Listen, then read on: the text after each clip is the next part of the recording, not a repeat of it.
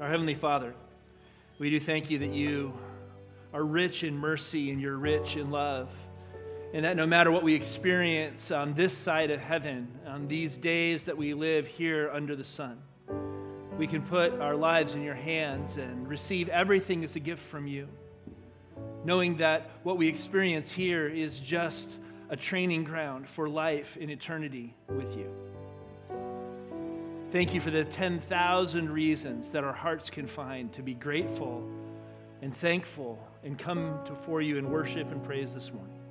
We ask that you'd speak to us through your word, that you would meet us through your spirit, and that you would send us out today refreshed, renewed, washed clean from our sin, to be the hands and feet of Jesus in a lost and a hurting world. It's in his name that we pray. Amen. Well, my name is Kurt. I'm one of the pastors here. I want to add my welcome to you this morning, especially if you are visiting with us, both here in person or online. It is an honor to be with you today, and we'd love to have a chance to get to know you better.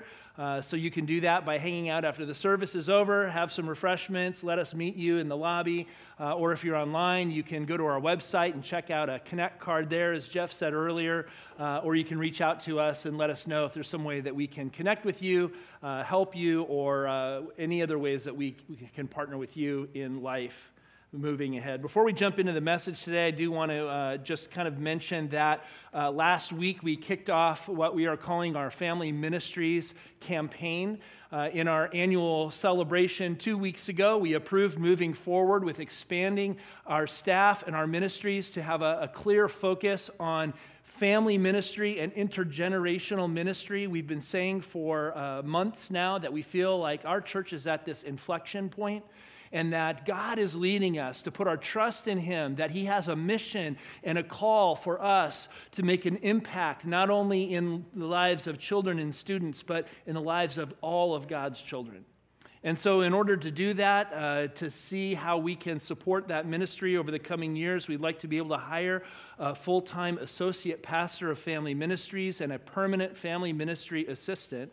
And to fund that, to give us kind of a runway over the next 3 years, we've set the goal of $200,000 in upfront contributions or in monthly pledges over the next 2 years. And that would allow us to fund these two positions in kind of a decreasing way, 100% the first year, 50% the second year, 25% the third year. And in faith, we believe by that time, God will bring the increase and we will be able to enfold those positions into our regular operating budget every year. In order to do something like this as a church, we believe that it is requiring everyone to support the campaign in whatever ways that they are able. Together, we believe that God can use us to meet the needs of the mission that he's called us to fulfill. Now, we know that some of us can only contribute a little bit, and some of us can contribute quite a lot. But that's how the Bible says the church operates, right? If each of us simply is willing to commit what we can, putting our trust in God, we believe that through his power that he will bring the increase that's needed, and that together we can accomplish more than we ever could have imagined. And so this coming week, you're going to be receiving a more detailed explanation of the campaign and how you can participate. We're going to have some ways of measuring along the way. I don't know if we have that slide that shows the... There you go. We have the Family Ministries house, and we're going to have a version of that out in the lobby that we can be watching as the weeks go by. And we're going to continue to roll things out and tell you how you can participate. The campaign is scheduled to go through May 1st, so about 6 weeks from now. But starting next week, you'll have a physical and a digital pledge card where you can prayerfully consider what an upfront contribution you might make to kick us off, and then what God may lead you to pledge over the next couple years to help support this ministry moving forward. So we're going to ask everyone to use those either physical or digital pledge cards, and as we said, we're going to bring those together. You can turn them in at any time. Whenever you're ready, you can turn them in. But on Sunday, April 24th, which is the week before the campaign ends, we're going to invite everyone to either bring their cards to worship on Sunday, or if you've turned in a card before then, we will bring it here for you, and we will present those pledges and contributions to God and ask for his blessing over them. So by the following Sunday on May 1st, we should know where we stand, and we'll be able to report back to all of you how we've done in the campaign. And as we have made a commitment together, we want to fully fund the campaign before we have a green light to move forward. And so if we've done that, we will celebrate that. And if we haven't, then we'll come back together and say, okay, what does it mean? Where do we go from here? So be praying about this campaign. Look for the information coming out this week, and each week moving forward, we will be able to help you figure out more how you can participate. We are continuing our series in Ecclesiastes called Chasing the Wind, where we're going to be moving into chapter 7 today.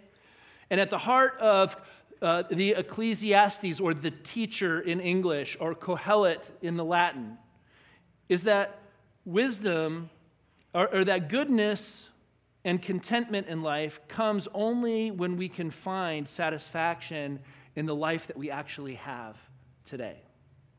Right? Life is a gift, the teacher tells us, that is meant to be enjoyed. But when we can't enjoy the life we have, we'll never be able to enjoy the life that we want.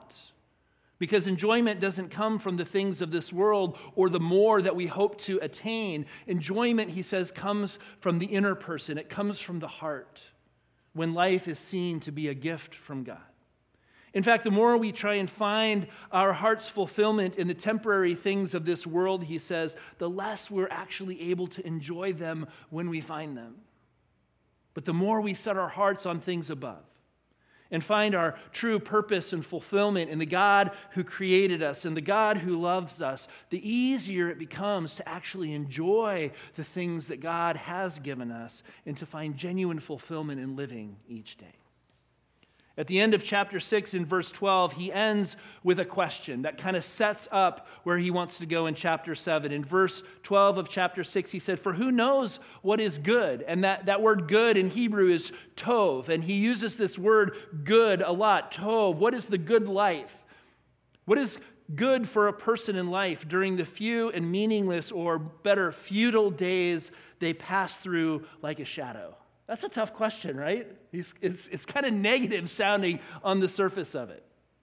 But what scholars tell us is that this question is not meant to imply that nothing can be known about the good life. It's not that we can't discover anything about the path to find happiness and satisfaction and enjoyment in life. The question isn't meant to imply that everything is just a mystery and nothing can be known. In fact, he says that wisdom tells us that there are some ways of being in this world that are actually better, that are more tov than others. Wisdom, in fact, he had already told us, is better than folly. And part of discovering the good life for each one of us is accepting the value of wisdom and learning to apply it to our own lives. So that's what the teacher is seeking to highlight as he moves into chapter 7, where out of the many good things, out of the many tov things that we can look at and that we can consider and that we can enjoy, he says there are some things that are better, there are some things that are more tov. And so in verse 1 of chapter 7, verse 1, he says, a good name is better, is more tov than fine perfume. And the day of death is better than the day of birth. It is better to go to the house of mourning than to go to a house of feasting. For death is the destiny of everyone. The living should take this to heart. Frustration or sorrow is better than laughter, because a sad face is good for the heart. The heart of the wise is in the house of mourning, but the heart of fools is in the house of pleasure.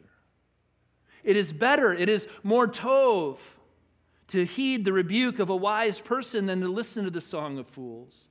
Like the crackling of thorns under the pot, so is the laughter of fools. This too is meaningless.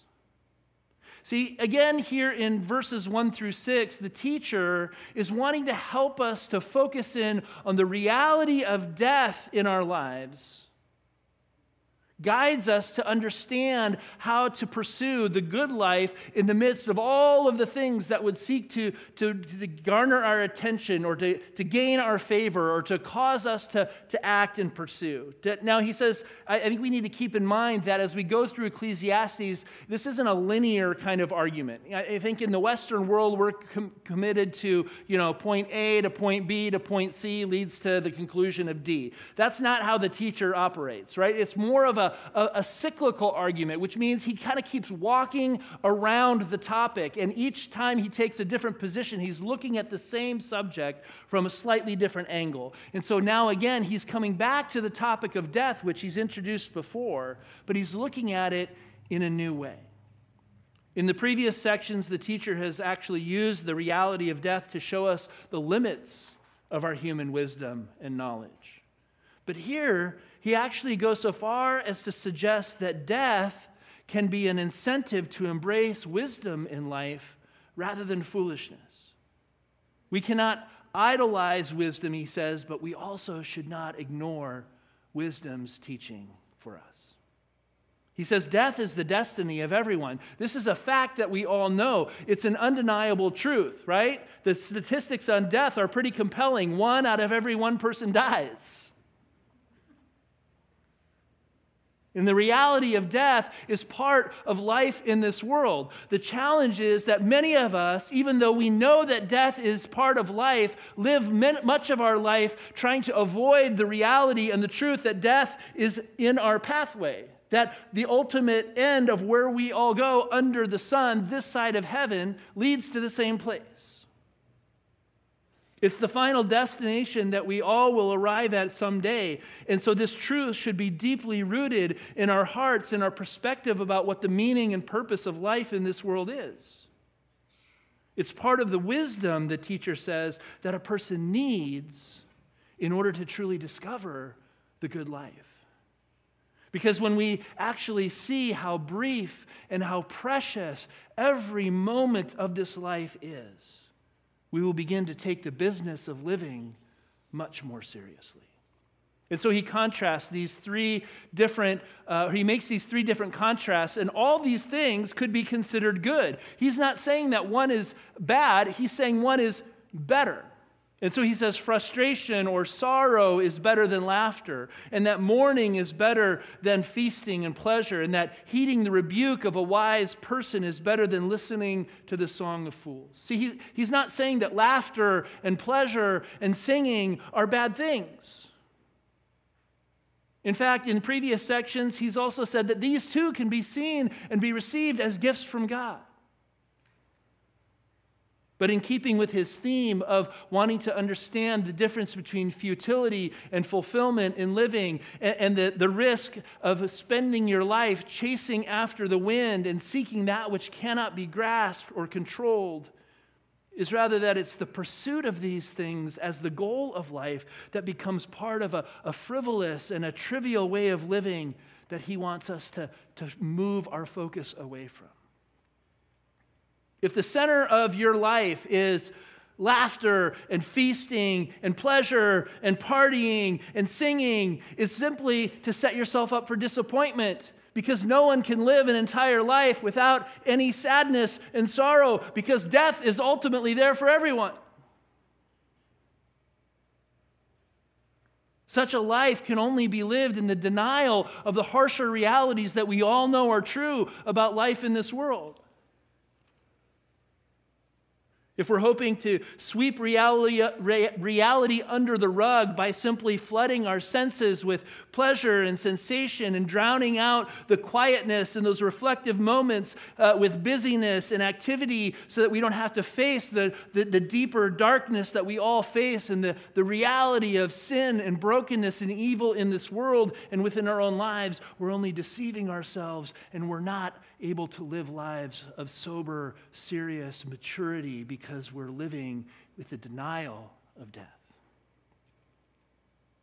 So he starts off by saying the day of birth is, of course, the first defining moment in life. It's the day of celebration. It's the day of optimism. It's the day of unlimited human potential. And when our kids are born, we're excited and we have all these hopes and these dreams about the possibilities of what their life can be.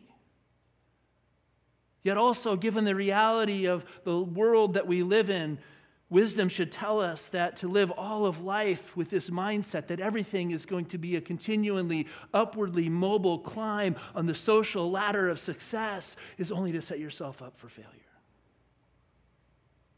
Because a life that is truly centered on the reality of the world that we live in, the world that God has created, and the gift of life that He's given us is to recognize that there is also a day when all of that will come crashing down around you.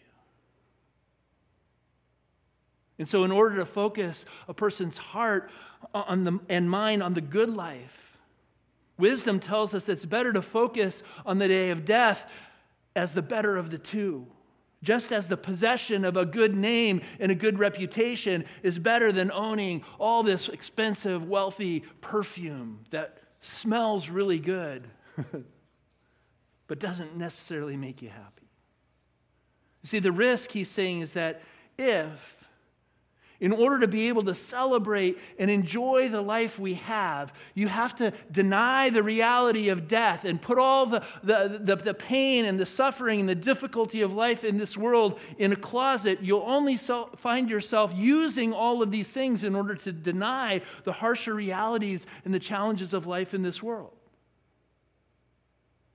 While if we face the reality of death, face to face, head on, it can help us to focus on the true business of living that God has invited us to experience.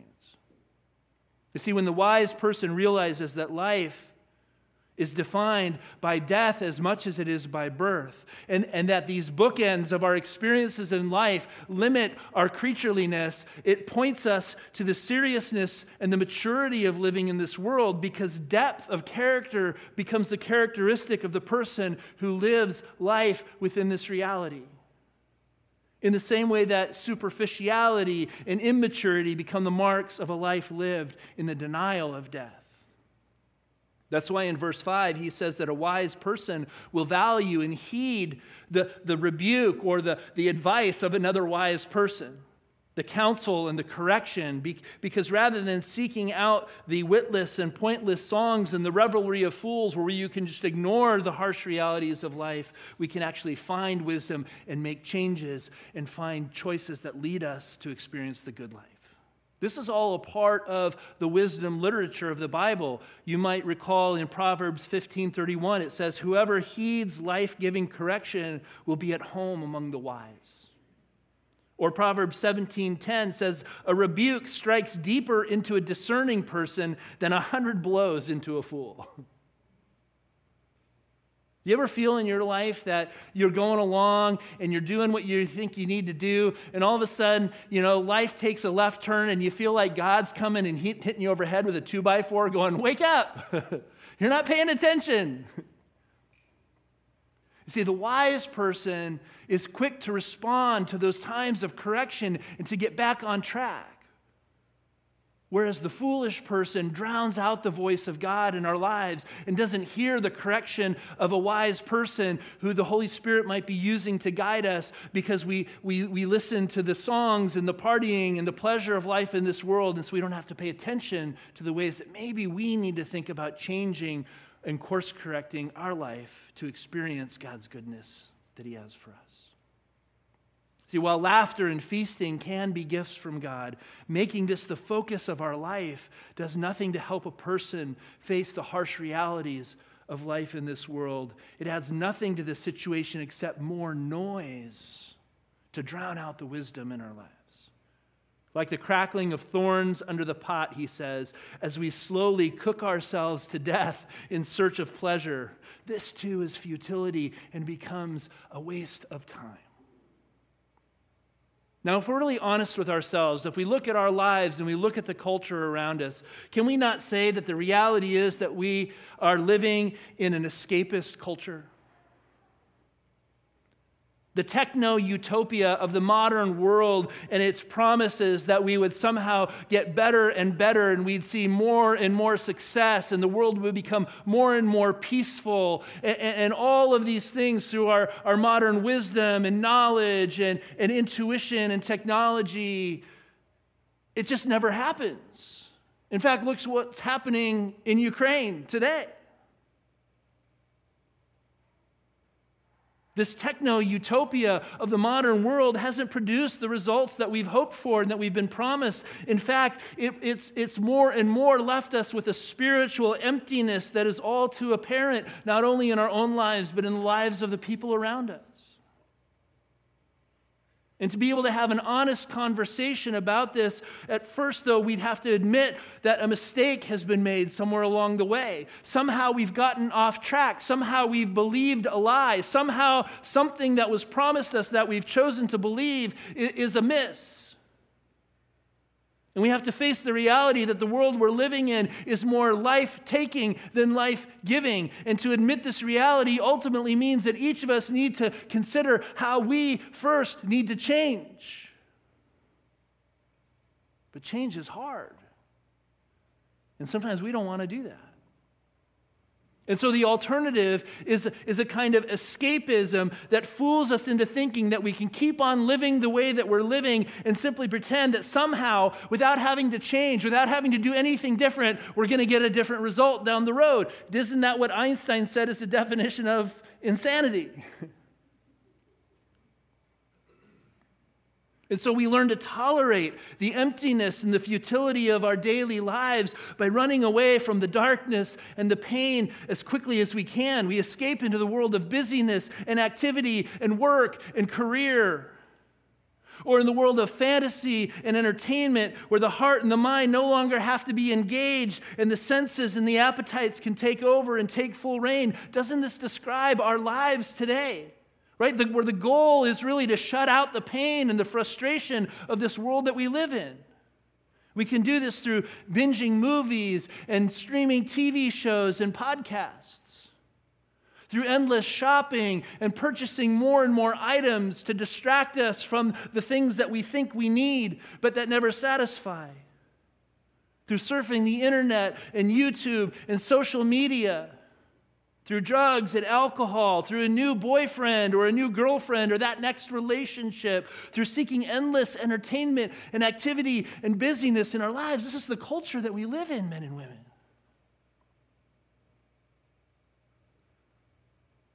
And I think what Kohelet is trying to help us to see is that we can use these things of the world that were meant to be gifts from God as a kind of perpetual noise that distracts us from having to pay attention to the deeper poverty and emptiness of the lives we're living.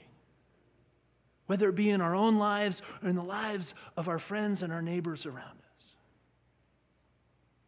When we started this series, the second round, I introduced you to the book called Present Over Perfect by Shauna Nyquist, where she kind of talks about this journey of rediscovering the value and the meaning of life, and as she describes it in the subtitle, leaving behind a frantic for a simpler life and more a soulful way of living.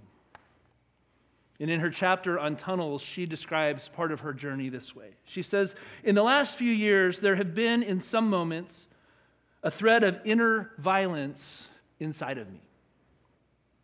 In some moments, I feel such profound self-hatred that the terrible darkness bleeds out into everyone around me the way that darkness does. And then at one point, the volume of that inner violence started to scare me. I could recognize it as separate from me, not built on the true materials of my life or my circumstances, but more like a curtain dropping or a virus infecting everything. If anything, maybe it became more visible once I started to slow down a little. Maybe it's part of the reason that I was running. I chose to outrun and overstuff my life to avoid the darkness. No wonder silence terrified me. No wonder I ran from activity to activity to activity. I still didn't understand the solution, but more clearly than ever, I understood the problem. The hustling that had so deeply compromised my heart was an effort to outrun the emptiness and deep insecurity inside of me. I used to believe in the deeper way that there was something irreparably wrong with me, and love was a lie. Now I'm beginning to see that love is the truth, and the darkness is a lie. I'm thankful for that day when the violence inside me became profound enough to shake me into new solutions. That's how we grow, it seems. That's how we finally submit ourselves to the miraculous. In his commentary on Ecclesiastes, even Provan says it this way. He says, methods of escapism often take on religious overtones as a way out from under the crushing weight of a world that defines our humanness in terms of our economic usefulness and productivity, or our ability to climb the perceived social ladders of success and approval, and yet can tell us nothing about what it all means and where we can find genuine peace and lasting satisfaction. In reality, all these escapist behaviors are attempts at creating sacred spaces, he says, where we can transcend the normal, toilsome, and oppressing spaces that we regularly occupy and find a respite and a balm that can heal our pain. Isn't that what we have been taught the gospel message is all about? And yet somehow we think that we can manage life better, that we can control our lives, that somehow we are supposed to have the wisdom and the knowledge and the ability to be able to manage our needs and to take care of ourselves. And yet why, even as Christians, do we continually find ourselves dissatisfied, unhappy, and out of control? You see, biblical faith is anything but escapist. Though some people would accuse us of using religion as a crutch and having religion be the very thing that we're talking about as a way of escaping the reality of life in this world. Biblical faith doesn't advocate the evacuation of the mind in the face of unpleasant realities, or the embracing of fantasy in the face of harsh experiences, or the increase of both noise and activity to fill the silence that frightens us. In fact, just the opposite. The healing of our inner pain and brokenness and the darkness that shadows our souls, the Bible tells us, requires us to look them face to face, to look them in the eye and confront them through the power of the Spirit at work within us rather than to seek to escape from it. And of course, Kohelet tells us that one of these stark realities that can help to focus us on the right way is the reality of death. And so the teacher invites us to embrace that reality and all the harsh realities of life in this world rather than to push it away from us or to deny it or to run away. He invites us to allow these difficult facts, these difficult truths of life to do their work in us, to become wisdom that helps direct us to the kind of lives that we need to be living, which in the end necessarily points us beyond ourselves as where we need to go to find meaning and purpose and value in life. It's the person who joins this insane race after wealth and possessions and gain and control in life who compromises their integrity in the process and who becomes just as much of a fool as those who join with those who spend their time feasting and in laughter and seeking pleasure. In verse 7, he says, extortion turns a wise person into a fool, and a bribe corrupts the heart. The end of the matter is better than the beginning, and patience is better than pride. Do not be quickly provoked in your spirit, for anger resides in the lap of fools. Do not say, why were the old days better than these? For it is not wise to ask such questions.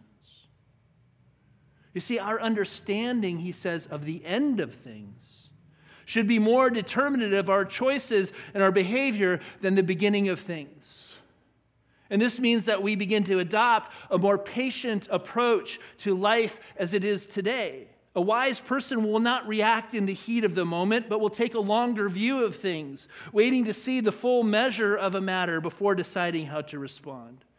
It's the foolish person who arrogantly and angrily makes immediate judgments and responds too quickly. Proverbs 12:16 tells us, fools show their annoyance at once, but the prudent overlook an insult. Or Proverbs 14:29 tells us, whoever is patient has great understanding, but one who is quick-tempered displays folly. He uses this analogy here where he says essentially a short-tempered anger is like a needy child that sits on the fool's lap and is in constant need of nursing and cajoling. And the reality is that the teacher is trying to zero in on to help us get down to the brass tacks of how we can understand what he's challenging us to do, is that it's our dissatisfaction with life as it is today, life in the present, that leads us to an attitude of impatience and frustration and short-temperedness. And to consider how things were better in the past than they are today.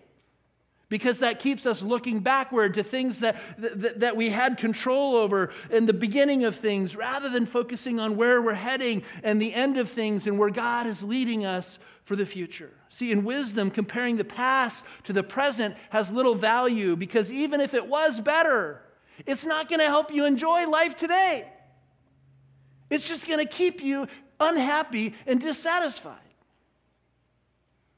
Wisdom tells us it's better not even to ask such questions. On the contrary, in verse 11, he says, wisdom, like an inheritance, is a good thing. It benefits those who see the sun. Wisdom is a shelter as money is a shelter, but the advantage of knowledge is this: wisdom preserves those who have it. See, wisdom, he says, does have value, not only for leading us to experience the good life in the present, but like a financial inheritance, it is also a benefit for those who come after us. It can be handed down from generation to generation to generation. It brings a lasting benefit to those who receive it, and it's something that can be shared through wisdom with others. In the same way that money can be a shelter from the harshness of the economic realities around us, wisdom has the advantage over money because it actually allows the person to begin to enjoy the life that they have. So to embrace wisdom, he says, is to embrace life itself. And as it is today, along with all the gifts that can be bestowed by God. Now, if we translate this into the New Testament, we can see quickly in Jesus' teaching in the Beatitudes, and we don't have time to go and read them all, but the Beatitudes are a phenomenal expression and expansion of Kohelet's teaching here. Right? In this larger context of the New Testament, we see that it's those who mourn now that will be comforted.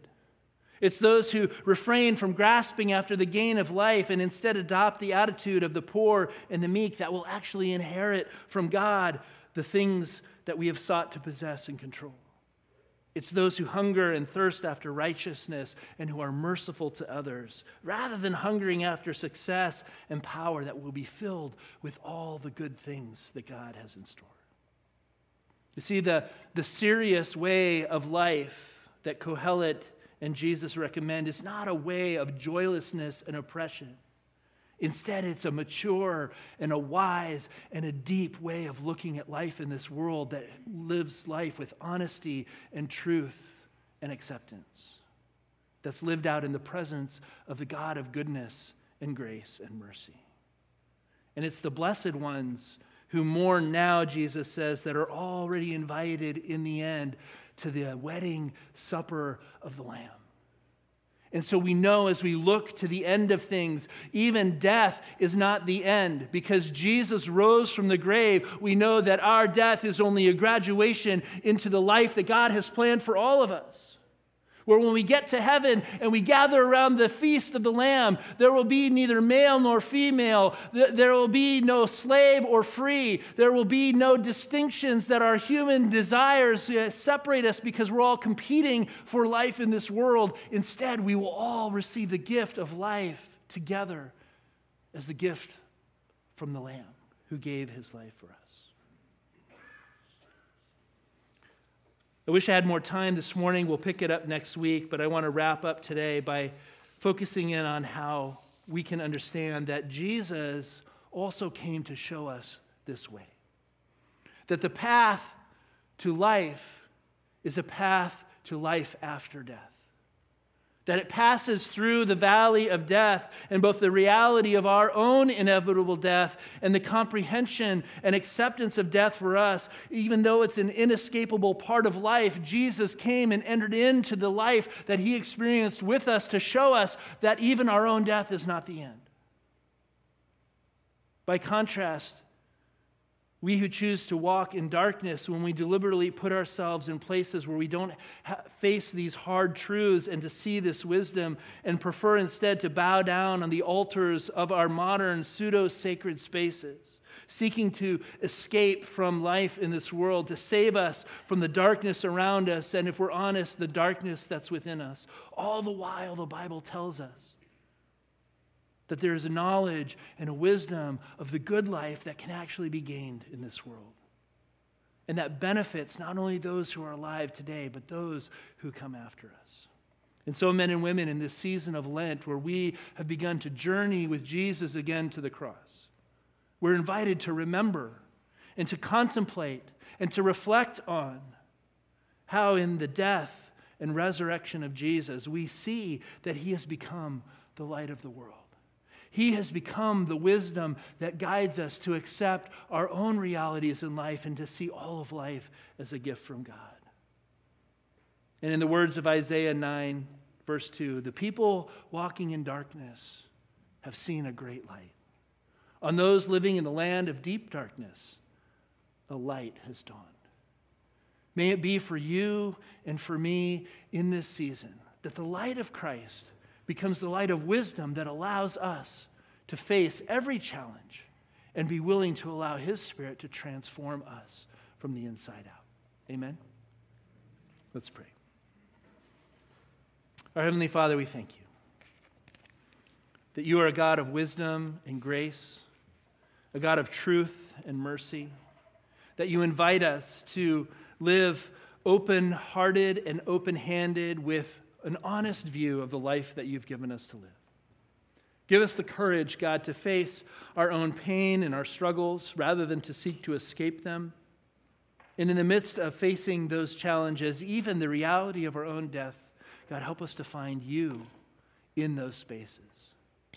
Give us the courage to make those changes that we need, to accept life as it is, as a gift from you, to find joy and meaning and satisfaction in our day-to-day walk, so that we have a blessing to pass on to our neighbors and our friends and those around us, that there is a way to find peace and satisfaction in life as we live in relationship with you. And we will thank you and praise you for all that you do in us today and forevermore. Amen.